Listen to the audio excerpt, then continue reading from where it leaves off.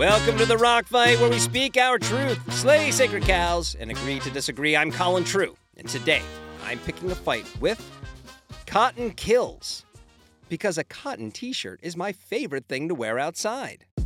Coming of age for outdoor adventure in the 90s in the northeastern part of the United States of America meant that you could count on three things: humidity in the summer, ice in the winter, and the green apron employees of Eastern Mountain Sports telling noobs like me that if I wear a cotton t-shirt in either season, I would die. So, I bought what they told me to buy, Bergaline, the EMS in-house version of Capeline, and I wore it all of the time. When I earned my own apron and joined the ranks of EMS, I did the same thing that had been done to me.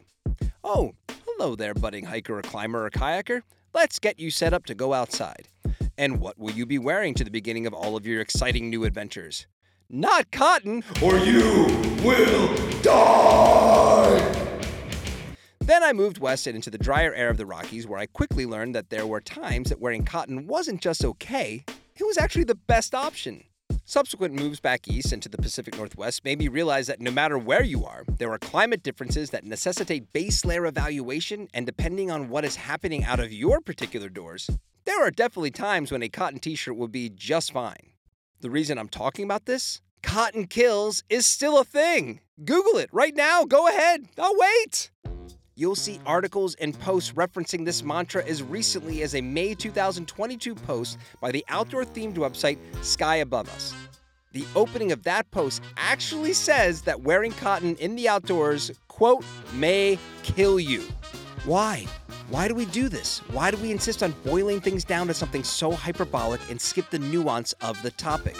We now have so much knowledge around gear and apparel that we can create a welcoming environment for anyone who is interested in venturing outside, and yet we double down on phrases invented in the name of safety but are a total vibe killer. Plus, the funny thing is that Cotton Kills is rooted in educating the beginner, but the situations in which cotton could truly become a liability are ones that a newbie would likely only find themselves in after learning the basics and acquiring the proper kit. Read the weather and the terrain, make a solid plan, and then make a smart decision about what to wear.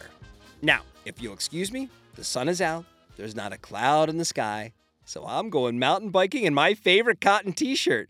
If there's not a new episode next week, you can accept that as proof that I was wrong and my shirt murdered me in the middle of my ride. Thanks for listening to The Rock Fight. I'm Colin True. Are you looking for some liquid courage to pick your own rock fight? Why not try Big Lake Brewing's Cotton Candy Haze? Because the best kind of cotton is the kind that you can eat. We are the self-proclaimed most exciting new podcast in the outdoor space, and we want you to pick a rock fight with me. Let's battle!